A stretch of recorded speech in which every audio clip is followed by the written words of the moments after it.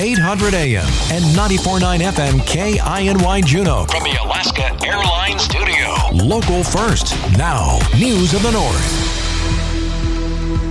From the capital city, I'm Jasz, Garrett.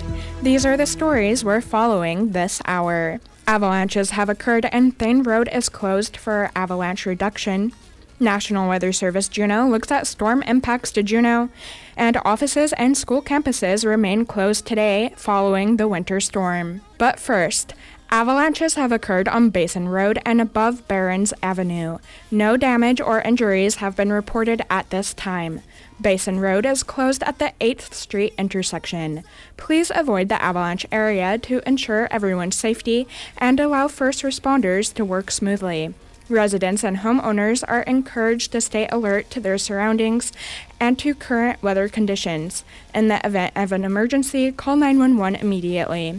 The general public should avoid spending time in avalanche paths for the next 48 hours as heavy snow remains on the mountain and there is potential for further slides in current weather conditions.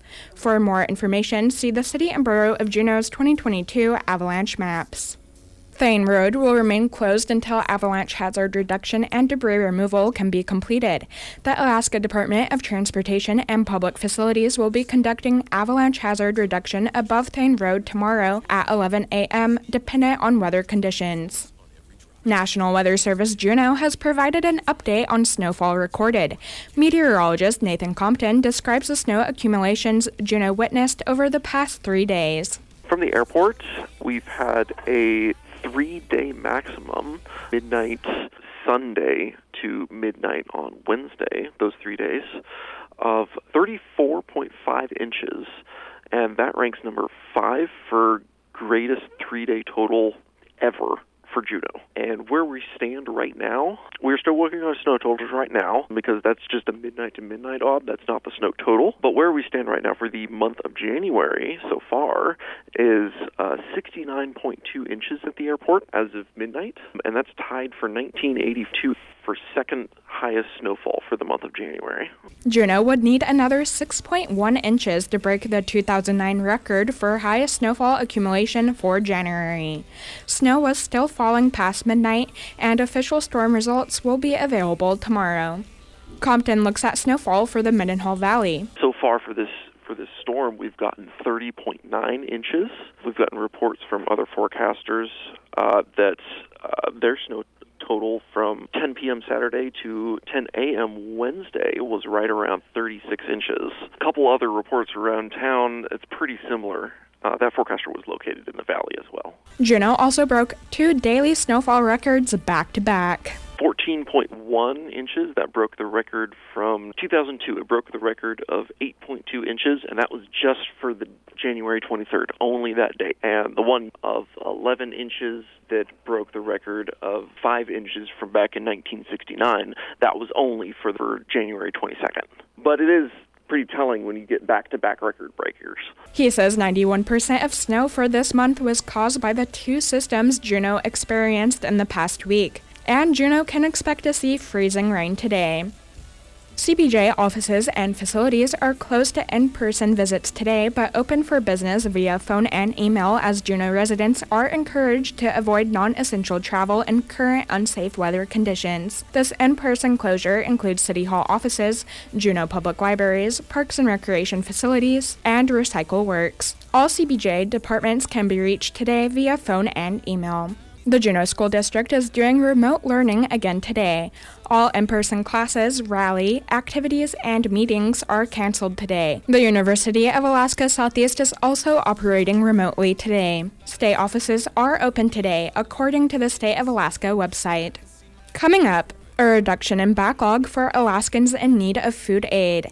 That story next with Jordan Lewis when News of the North continues. The state government has again made headway in reducing the number of Alaskans waiting for food aid. But national data show the number of Alaskans who use the program has plunged 10% in the last year. The latest data from the Division of Public Assistance shows that state staff have reduced the food stamp backlog to just under 5,800 cases, less than half what it was toward the end of last year. And officials say the existing backlog contributed to the decline in beneficiaries. The roots of the backlog trace to 2022, when federal administrators said 15,000 Alaskans were waiting months for food aid. The current count is the lowest the waiting list for benefits has been in the state since last August, before the backlog leapt back up to more than 12,000 people at the end of the year. Division Director Deb Etheridge said her staff are working hard to stay up to date on new applications as they log overtime hours to get Alaskans their benefits. Governor Mike Dunleavy has declared January 21st through 27th to be School Choice Week in Alaska. In doing so, he follows other state leaders nationwide who have formally called attention to the importance of having multiple education options. Dunleavy's proclamation follows a year of nationwide school choice expansions. Alaska's School Choice Week is timed to coincide with National School Choice Week, a week-long celebration of K-12 education that takes place during the last week of January. For the week, parents, schools, and other organizers have planned 64 events across Alaska, including school fairs, pep rallies, and spirit weeks, all of which aim to spark conversations about the opportunities parents have or want to have for their children's education. More than 27,000 events have been independently planned for the week nationwide, raising awareness about school choices of every type. Shelby Doyle, Vice President of Public Awareness at the National School Choice Awareness Foundation, said Alaskan parents, whether they choose traditional public schools, homeschooling, or anything in between, will have the opportunity to discover diverse school options during School Choice Week. We are grateful to Governor Dunleavy for highlighting the importance of the right educational setting for each individual child. And Alaska got middling grades for its efforts to curb tobacco use in a new national report released by the American Lung Association. The Alaska evaluation is part of the 2024 State of Tobacco Control Report, which is an annual report assessing progress by the federal government and by all 50 states and the District of Columbia. Alaska's top grades were Bs for funding for the state's tobacco prevention programs and the strength of the smoke-free workplace laws. For coverage and access to tobacco quitting services, the state got a C. However, the worst grades were the D for the level of tobacco taxes and an F for failure to end sales of flavored tobacco products. The lack of any state tax on electronic cigarette products is a key factor driving the tobacco tax grade down to a D. A top priority for the American Lung Association this year, according to the report, will be the passage of Senate Bill 89, which would impose the state's first tax on such products. The bill passed the Senate last May and is currently being considered by the House Labor and Commerce Committee.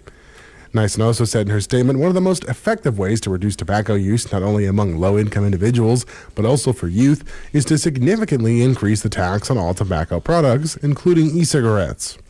Multiple studies have shown that every 10% increase in the price of cigarettes reduces consumption by about 4% among adults and about 7% among youth. A similar measure passed the legislature in 2022, but Governor Mike Dunleavy vetoed it, citing his opposition to any new taxes. Now you're up to date with News of the North. I'm Jordan Lewis. For continuous updates, visit our website, kinyradio.com.